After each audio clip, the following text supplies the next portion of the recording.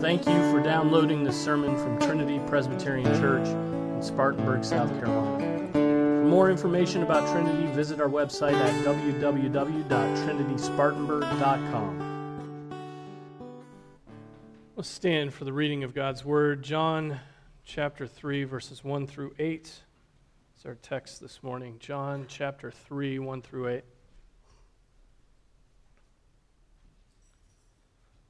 This is the word of the Lord. Now there was a man of the Pharisees named Nicodemus, a ruler of the Jews. This man came to Jesus by night and said to him, "Rabbi, we know that you have come from God as a teacher, for no one can do these signs that you do unless God is with him." And Jesus answered and said to him, "Truly, truly, I say to you, unless one is born again, he cannot see the kingdom of God." Nicodemus said to him, "How can a man be born when he is old? He cannot enter a second time into his mother's womb and be born, can he?" Jesus answered, "Truly, truly, I say to you, unless one is born of water and the Spirit, he cannot enter the kingdom of God. That which is born of the flesh is flesh, and that which is born of the Spirit is spirit. Do not be amazed that I said to you, you must be born again. The wind blows where it wishes, and you hear the sound of it, but do not know where it comes from and where it is going. So is everyone who is born of the Spirit." This is the word of the Lord. Let's pray. Father, we pray as we come to your word that you would give us your Spirit, that your Spirit would illumine this passage to us, and we would be those who gain from it. Father, that we would not just look into this and forget, but Father, that we would remember these words, that we would live by these words, that we would honor you by believing these words. We pray this in Jesus' name. Amen.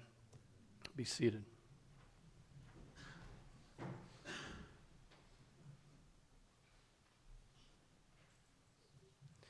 So sorry, mothers, that I didn't mention Mother's Day last week. Happy Mother's Day, a week late. Okay, I was distracted with the preaching of the gospel and things like that. But no, I do honor the women, not just the mothers, but the women of this congregation who are spiritual mothers in so many ways, and also physical mothers. So praise the Lord. Now, back to John 3. That's all you get. I even meant to pray for you last week, but I didn't. Oh well. It's always next year.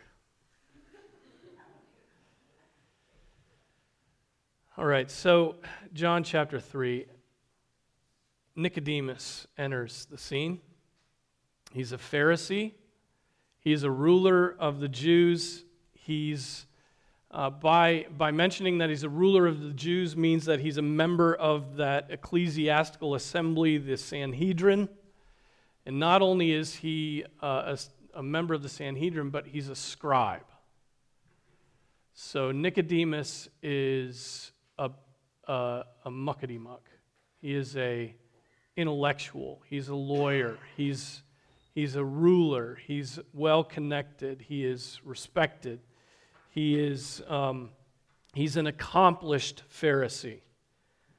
And so undoubtedly Nicodemus had heard about what had been happening in Jerusalem during that time. The whole Sanhedrin would have been having emergency meetings about the cleansing of the temple that Jesus had done when he pushed out the animals and the money changers, when he declared that people were making his Father's house a place of business,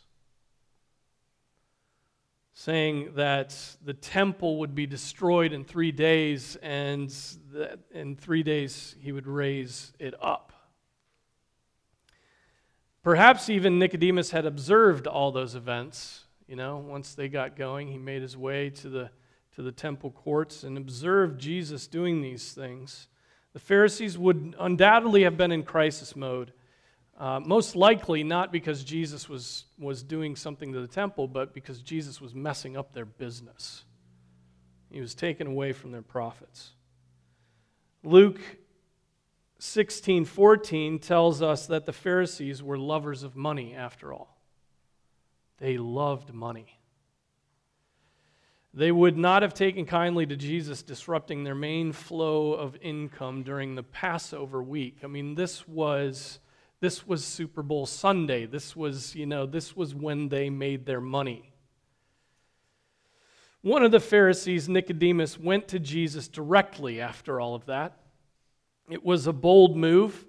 It was a risky move as well for him. He goes during the night, our text says, presumably to keep his actions hidden from view.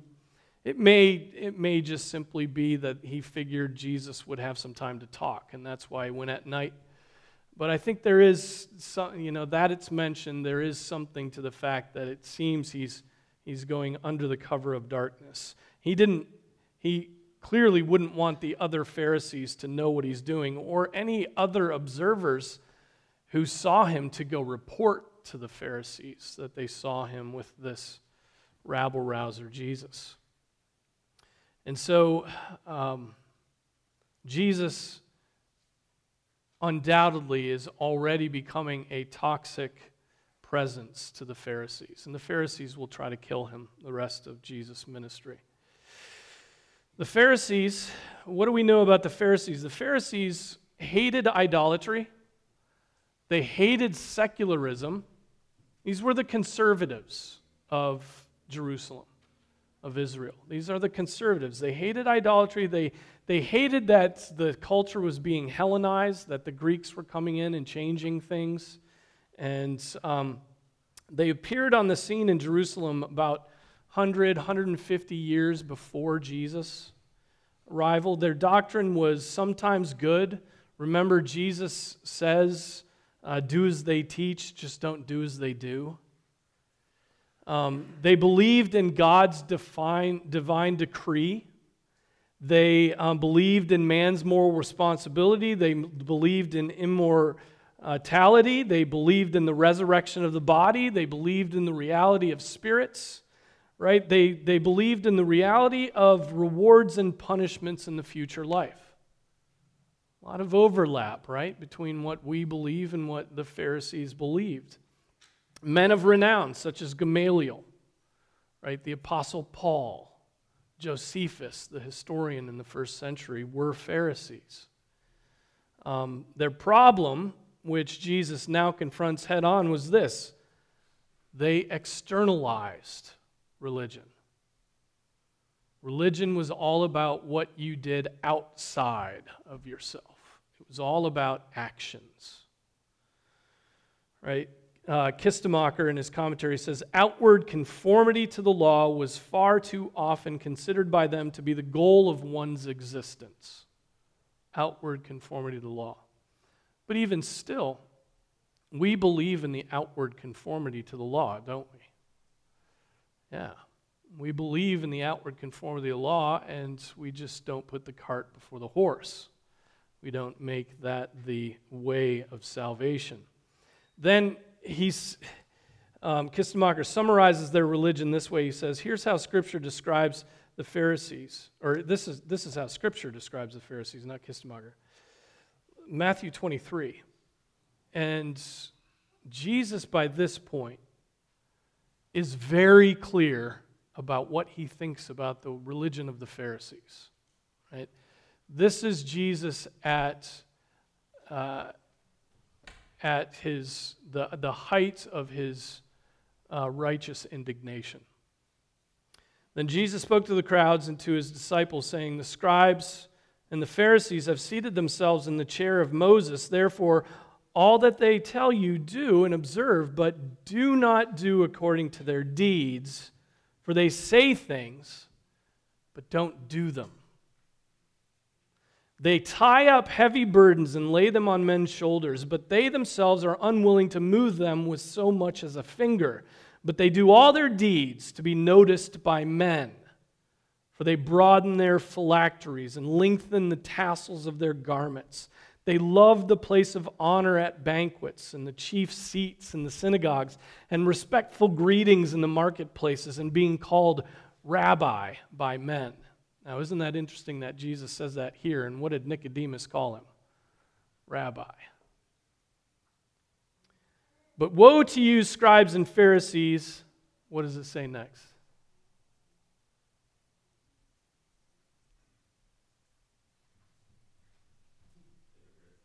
Hypocrites.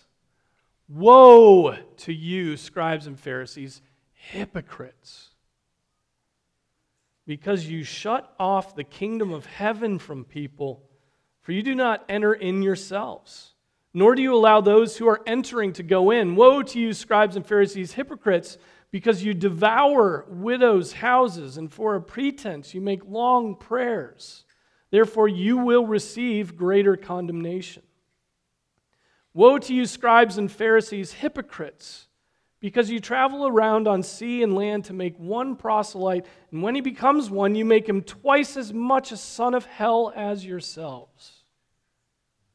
Woe to you, scribes and Pharisees, hypocrites, for you tithe mint and dill and cumin, and have neglected the weightier provisions of the law, justice and mercy and faithfulness.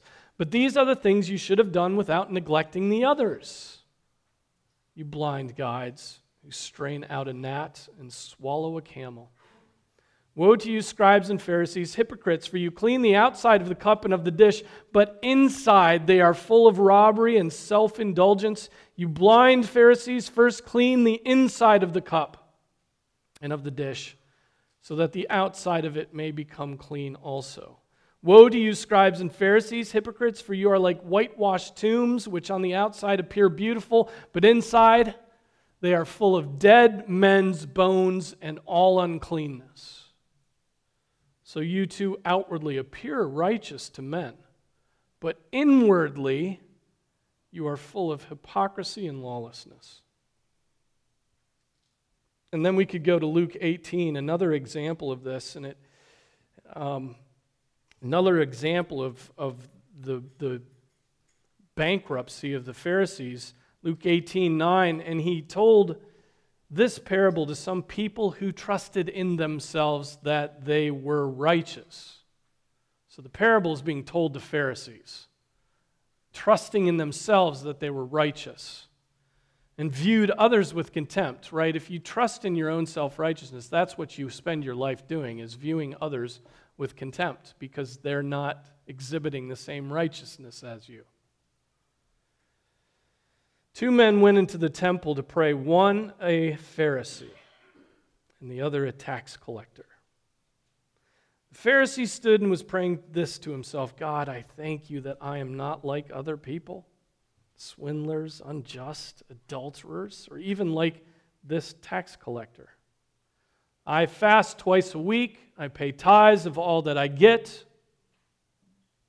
But the tax collector, standing some distance away, was even unwilling to lift up his eyes to heaven, but was beating his breast, saying, God, be merciful to me, the sinner.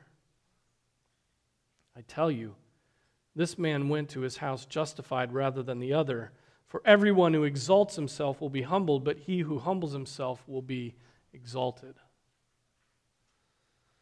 So the Pharisees trusted in their works. Pharisees trusted in cleaning up the outside, right? Just cleansing the outside.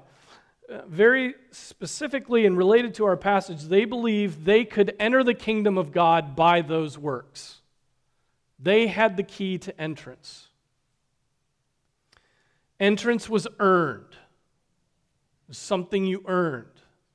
And Jesus teaches us otherwise in this passage. We'll get to that later. Again, the absurdity of the Pharisees' rules demonstrates what they trust in. Here's some rules. Some of them held that a woman should not look into a mirror on the Sabbath because she might see a gray hair and be tempted to pull it out, which would be working. Some of you have broken the Sabbath even this morning.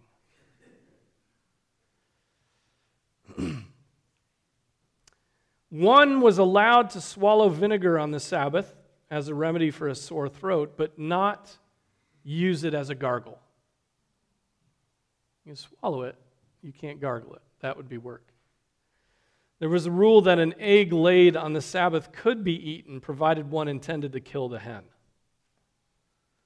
Right? I mean, rule after rule after rule. You could go, if you had a rope, you could stretch a rope from your house to a certain distance, and you could go the distance of that rope away from your front door. It becomes clear why they were called Pharisees, and that word means set apart or separated ones. They had distinguished themselves by these works, these rules.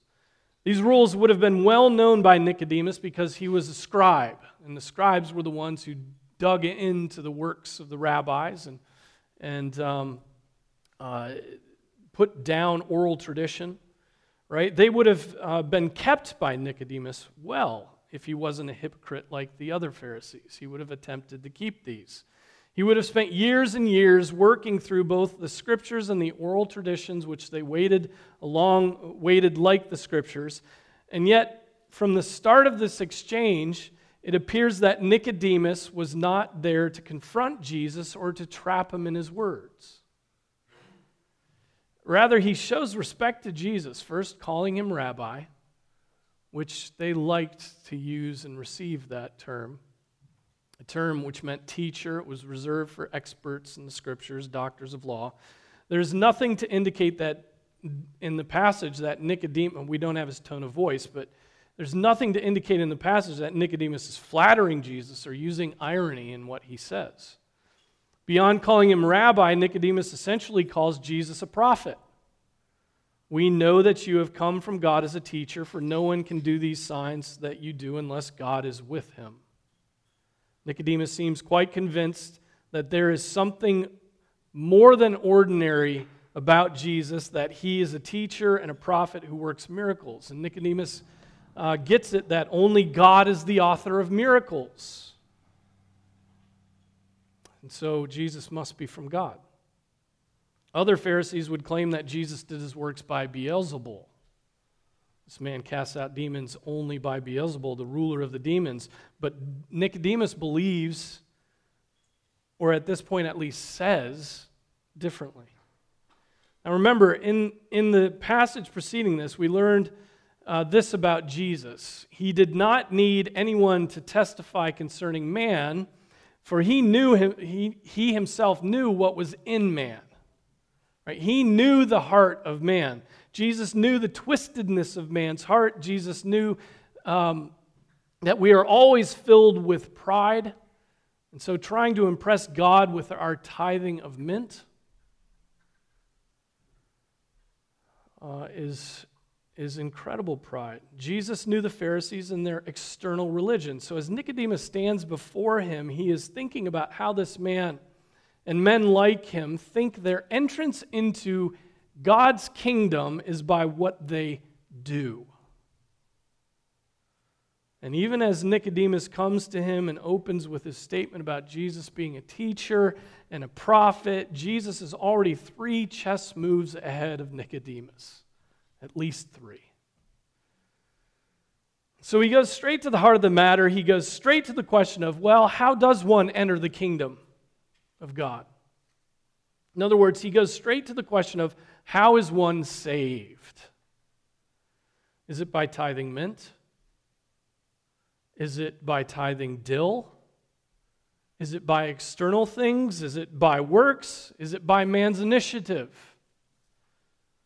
The Apostle John has already answered this question in the prologue, right? This is a theme of John's gospel from beginning to end. He's already answered this question in verse 13 of chapter 1.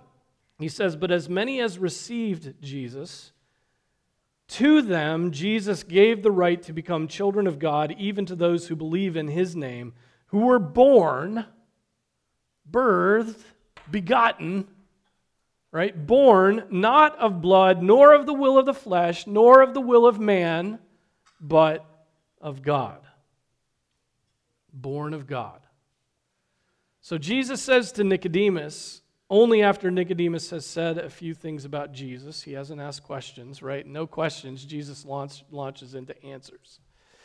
"Truly, truly, I say to you, unless one is born again, he cannot see the kingdom of God."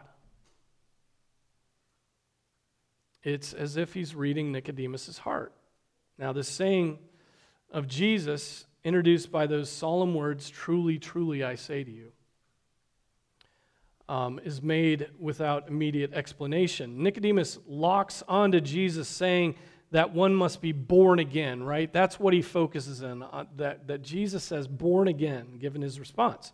This Pharisee who had been trusting in his own works, he had been trusting in his self-righteousness, trusting in what he had done, is being told words that should strip down and remove his entire worldview, his entire conception of religion, his entire understanding of what it means to please God. These words just strip all of it away.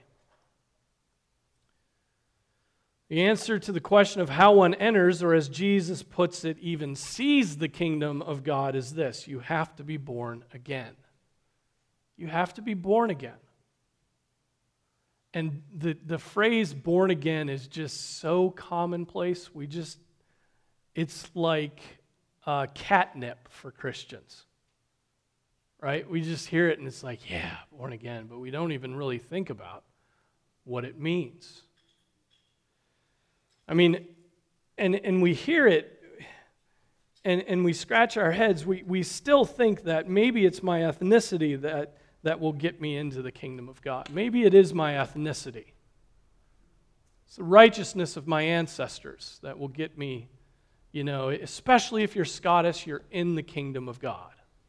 Right? Those covenanters have saved generations of progeny. Or we think, my strict adherence to man-made rules about the Sabbath, you mean that's not enough to get me into the kingdom of heaven? I didn't gargle. I have never gargled vinegar on the Sabbath. Not that I remember. Some wine that may have been approaching vinegar.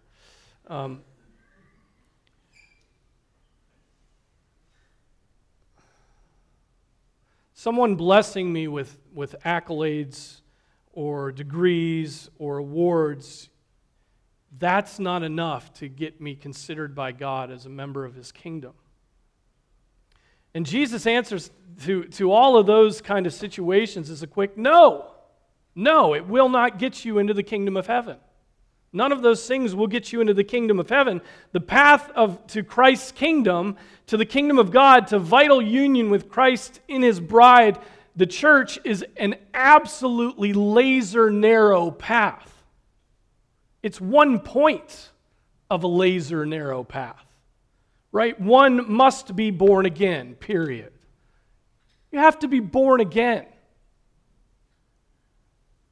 So like Nicodemus, you may be thinking, well, how can I be born again? Born again?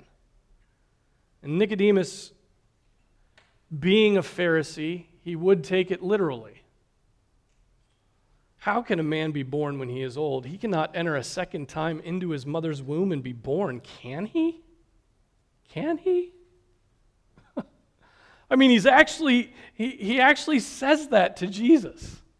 That's the sort of thing that you think in your head and you're like, no, that's a really stupid thing to say. You might not want to say it to Jesus, the Son of God. I mean, he actually says that. Must I crawl back into my mother's womb and she go through labor pains again and I come out of the womb? Is that what you're talking about, Jesus? What? Now let's stop and think about this. One of the implications of this teaching of God's Word is that our first birth is not enough for our entrance into Christ's kingdom. So many people today think that just because they are alive and they've been born and they're human, right, and have a pulse and are living, that they are already in Christ's kingdom. But that is to ignore that fact that we are what? Born in sin. You're born with God hating you. He hates you. He is opposed to you, and you hate him. It's a mutual anger. Adam's sin has corrupted us, and so we are born at odds with God, alienated from Him, hostile in mind toward Him. We are, as the Apostle Paul writes in Ephesians, by nature children of wrath. By nature children of wrath. By virtue of being born of a woman, we enter this world in the wrath of God. We are born in sin. Just to say that today, in today's culture of preciousness, where everybody is a gift to the world, and a shooting star and a uniquely patterned butterfly, is to be offensive. No, what marks you more than anything else is that you were born in sin, and God is angry with you. Yes, the Christian faith says that what most marks each man and is inevitable because of their connection to the first man, Adam, is that they are born separated from God, estranged from God. They are born sinful, and God hates sin. Look at verse 6. Jesus teaches what I have just explained. That which is born of the flesh is flesh. And flesh and blood, if we go to 1 Corinthians 15, flesh and blood can't do what? Flesh and blood cannot inherit the kingdom of God, which is exactly what Jesus is talking about here in John 3. And so it is nothing less than a second birth, a new birth, a regeneration that must take place to make us acceptable to God. Those who are born again, then, are those who are given by God's grace the ability to see and then to enter into Christ's kingdom. How does this happen? How does it happen? It happens by the work of the Holy Spirit. The work of the Holy Spirit in a man's heart. Right? The new birth is when the Holy Spirit comes into the heart, changes the heart's disposition from unbelieving to believing, from hard to soft, right? And from angry at God to thankful toward God. Let me draw in a little A.W. Pink here for some help explaining regeneration. He says this: at the fall, all desire Godward. All love for his Maker, all real knowledge of God was lost. Sin possessed him. Sin as a principle of evil, as a power of operation, as a defiling influence, took complete charge of his spirit and soul and body, so that he became the servant or slave of sin. As such, now listen to this, as that fallen man is no more capable of producing that which is good, spiritual, and acceptable to God than frost can burn or fire freeze. They that are in the flesh cannot please God. They have no power to do so, for all their faculties, every part of their being, is completely under the dominion of sin. So completely is fallen man beneath the power of sin and spiritual death that the things of the Spirit of God are foolishness to him, neither can he know them. And then he goes on, he says this: now what takes place at regeneration is the reversing of all of that happened at the fall. The one born again is, through Christ and by the Spirit's operation, restored to union and communion with God. The one who before was spiritually dead is now spiritually alive. Just as spiritual death was brought about by the entrance into man's being of a principle of evil, so spiritual life is the introduction of a principle of holiness. God communicates a new principle as real and as potent as sin. Divine grace is now imparted. A holy disposition is wrought in the soul. A new temper of spirit is bestowed upon the inner man. This is our understanding of mankind. This is our understanding of anthropology, right? Man was born in sin, and until God works, he remains in sin. Until God works, he hates God, and everything he does is tainted with sin. You may not believe that. You, like today's college professors, may think that that man is not sinful. He's just ignorant, right? And if we just educate people, we'll usher in an age of peace and tranquility and ascending love, right? But if anything is easy to believe about the Christian worldview and the teaching of Scripture, it should be this: man is sinful. Do I have to prove that? No. No, I mean, he has a nature that is sinful. His corruption is baked in. Spend 3 minutes watching the evening news or reading about the lectures at the local university or the latest legislation put forward by the political parties of the United States of America, and you'll see the sinfulness of man on display. See how people treat one another, physically assaulting one another for a gallon of gas or a roll of toilet paper. Think of the violence of mankind. Think of the wars that have broken out over petty jealousies. Think of genocide. Think of the thoughts that go through your own head. Right? Think of the selfishness of infants. Think of how easy it is for you to get angry when your pride is poked. I mean, the easiest part of the Christian faith to believe, to understand, to buy into is that man is sinful. And yet when Jesus says that we must be born again, that we must be born again by the water and the Spirit, that there really is a problem that only God in His power can overcome, we all, because we are proud, begin to think that maybe sin isn't the problem. Maybe all I need to do is tithe my mint, dill and cumin. Maybe all I need to do is pluck gray hairs from my head on the Sabbath, or not pluck them. God thinks I'm great. God is pleased with me. God thinks I am doing a good job. And so it's only an easy and safe stroll to cross over the river and rest in the shade of the trees on the other side. And Jesus says, no. No.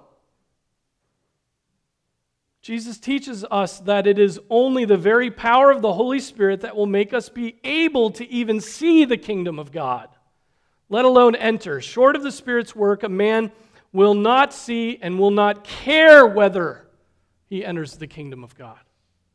This is undoubtedly true. Unless the Spirit works, a man can spend every day, every Sunday, under the preaching of God's Word, every day reading His Word, every day praying to Him, right? Every day loving his neighbor, every day reading commentaries and expanding his knowledge of God, and yet not know God.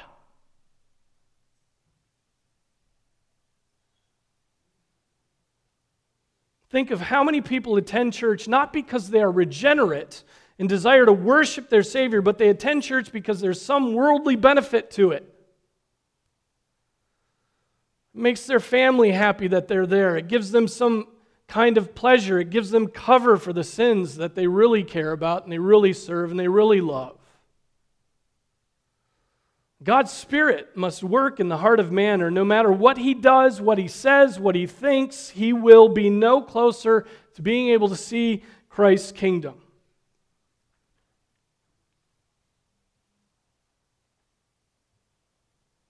Now, why does Jesus say, unless one is born again by the water and the Spirit, you cannot enter into the kingdom of God? We get the Spirit part, but what does Jesus mean by the water? A lot say that this means baptism. And they go on to make the error that baptism regenerates, right? So they apply the water, you're regenerate, you get the new birth. You know, get wet, get saved. In other words, some people think that being baptized is all that is needed in order to enter the kingdom of God. Roman Catholics hold to this, Lutherans hold to this, all of them, and many Protestant denominations hold to this teaching. Now, Calvin says this on this, and he still says it's baptism. He says, Chrysostom, with whom the greater part of expounders agree. So he's blaming it on Chrysostom. He's going back to Chrysostom.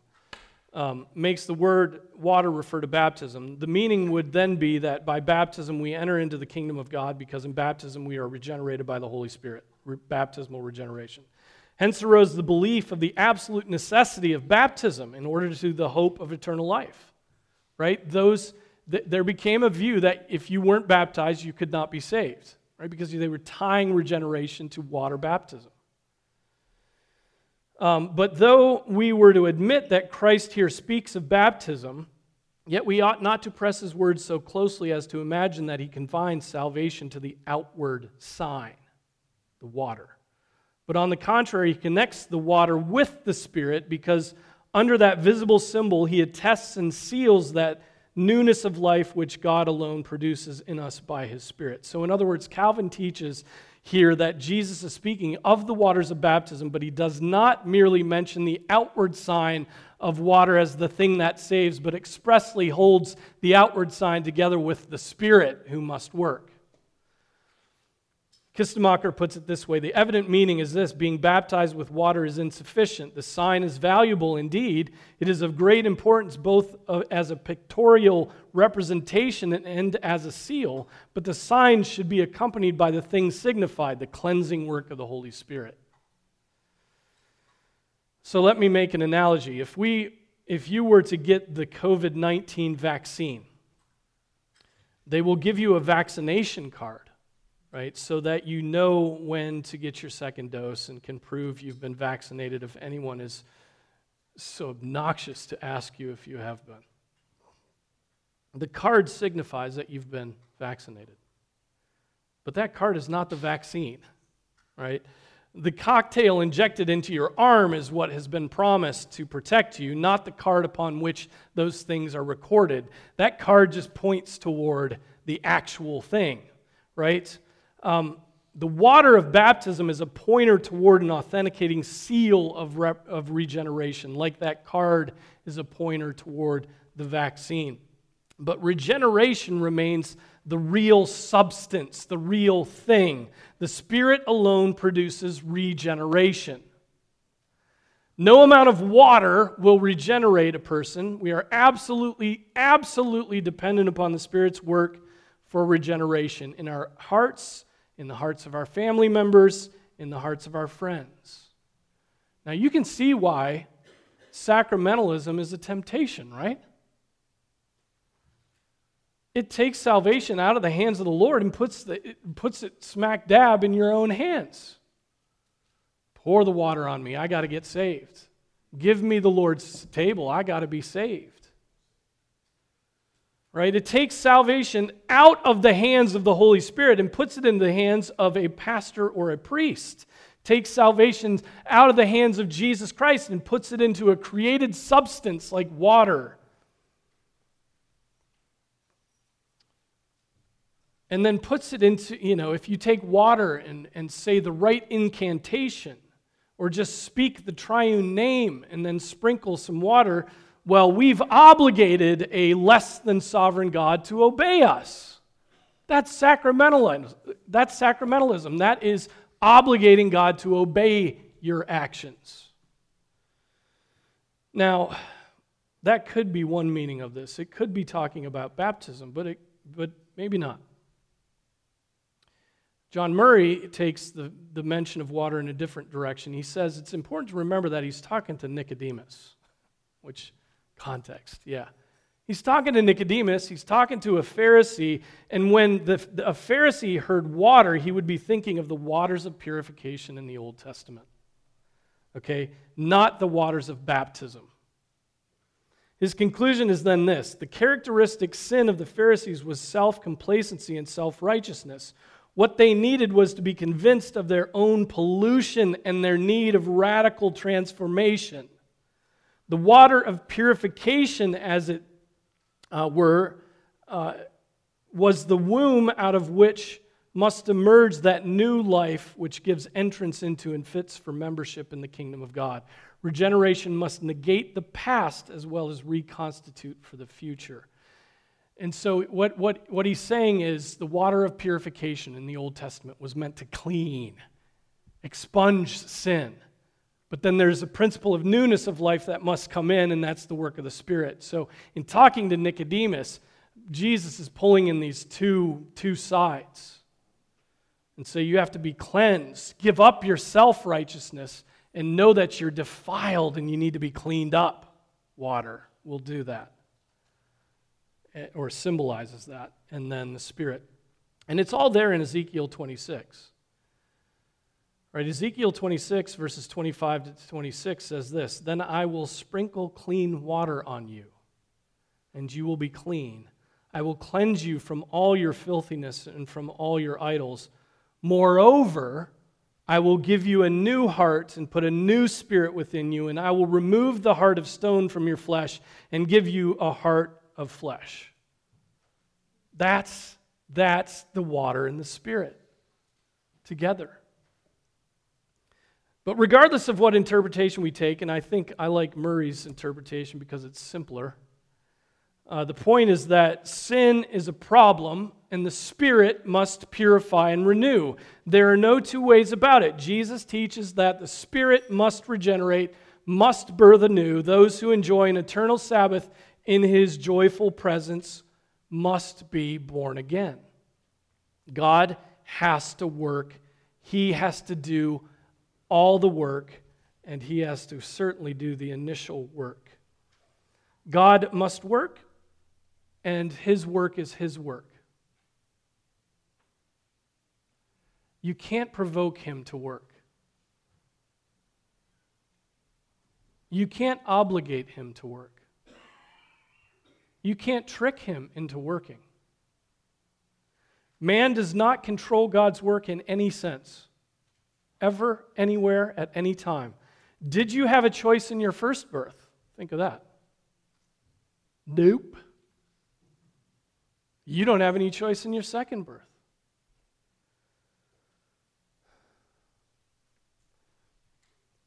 That's precisely what Jesus says next. "Do not be amazed that I said to you, you must be born again. The wind blows where it wishes, and you hear the sound of it, but do not know where it comes from and where it is going. So is everyone who is born of the Spirit." Can you make the wind change directions? Ever tried to do that? It's a complicated system. It's hard to wrap your arms around it. Is the wind at your beck and call? Right? Can you call forth the winds? Can you make them stop? Well, no, neither can you do anything to provoke, to move, to obligate the Spirit. So many people today are offended by this truth of Scripture. In fact, every man at some level is offended by this doctrine because we are all prideful little despots of our own lives, children of Adam. Right? But there is glory in this doctrine, right? Isn't there? There's glory in this doctrine. Only the regenerate get this. Right? Only those who have been born by the Spirit understand this. The doctrine of regeneration does something to man's pride, doesn't it? We are always wanting credit. We are always lauding our own abilities. We are animated by our pride all the time. And this doctrine that the Spirit blows about where He wishes, the doctrine of regeneration as the singular path of salvation, it destroys our pride. It destroys it. You did not choose Him. He chose you.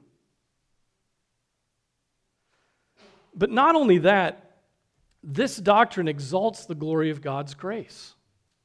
That He determines to call and regenerate some men who are no different than all the rest of men, dead in their sins, is grace. That's the grace of God. And you should thank Him for it. If you've tasted of this grace, if you know this grace, if you are born again, you should be thanking Him because there was nothing about you that made Him choose you. John Murray writes, "God's grace reaches down to the lowest depths of our need and meets all the exigencies of the moral and spiritual impossibility which inheres in our depravity and inability. And that grace is the grace of regeneration. God effects a change which is radical and all-pervasive, a change which cannot be explained in terms of any combination, permutation, or accumulation of human resources. A change which is nothing less than a new creation by Him who calls things that be not as though they were, who spake and it was done, who commanded and it stood fast. This, in a word, is regeneration. Unless by sovereign operative grace had turned our enmity to love and our disbelief to faith, we would never yield the response of faith and love. We would never yield it.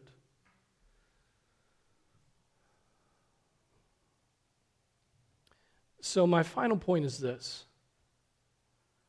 You will know when you're regenerated. You will know when you are regenerated. How will you know? Well, first of all, you'll be converted. You will confess Christ. Your mouth will pour forth praises of Him. You will believe that His death atoned for your sin. You will love Him. You will flee to the cross when you sin. You'll have remorse when you sin, and you'll go to the cross. Right? You will pursue holiness out of a heart and conscience that's made alive to the fact that you have offended a loving Father when you sin. You will be free from the power of sin. You will pray. You will fear God. You will be a different man, renovated on the inside as a dwelling place for the Holy Spirit. You will exercise faith and repentance. Murray again puts it this way: you will no longer live in neutral abstraction. I love that. You'll no longer live just... You will ride on the heights of the earth. Right? Knowing that you have been chosen by God, and you have been given His Spirit that lives in you. You in fact, will act like a citizen of a new kingdom. 2 Corinthians 5:17. If anyone is in Christ, he's what? A new creature. The old things have passed away. Behold, new things have come. Right? And so let me conclude here. If you are the same as you ever were, or don't see the fruit that comes from the Spirit dwelling within you, the conclusion is clear. The power of God has not worked in you. When God works, the evidence is abundantly clear. When God works, we're changed.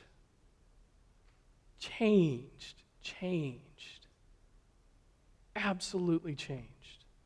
Yeah, there's remaining indwelling sin.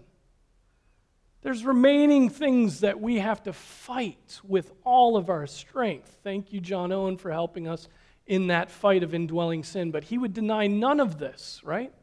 This is the doctrine he would teach. That there is radical change when God Himself comes and abides in you by the Holy Spirit. The Christian faith is not just intellectual assent. It's not just an intellectual worldview, right? Perhaps that's where worldview falls apart and tries to become too important, right? It's about new birth. It's about actual work of God, the triune God, in your sinful heart. It is about God producing worshipers for Himself. Those who are animated by love to Him. Those who wake up and pray and say, God, how can I serve You today? You've made me for this. You've chosen me. You've pulled me out of my sin. I love You. That's what regeneration does. And regeneration is, the moment it happens, there is radical change. Radical.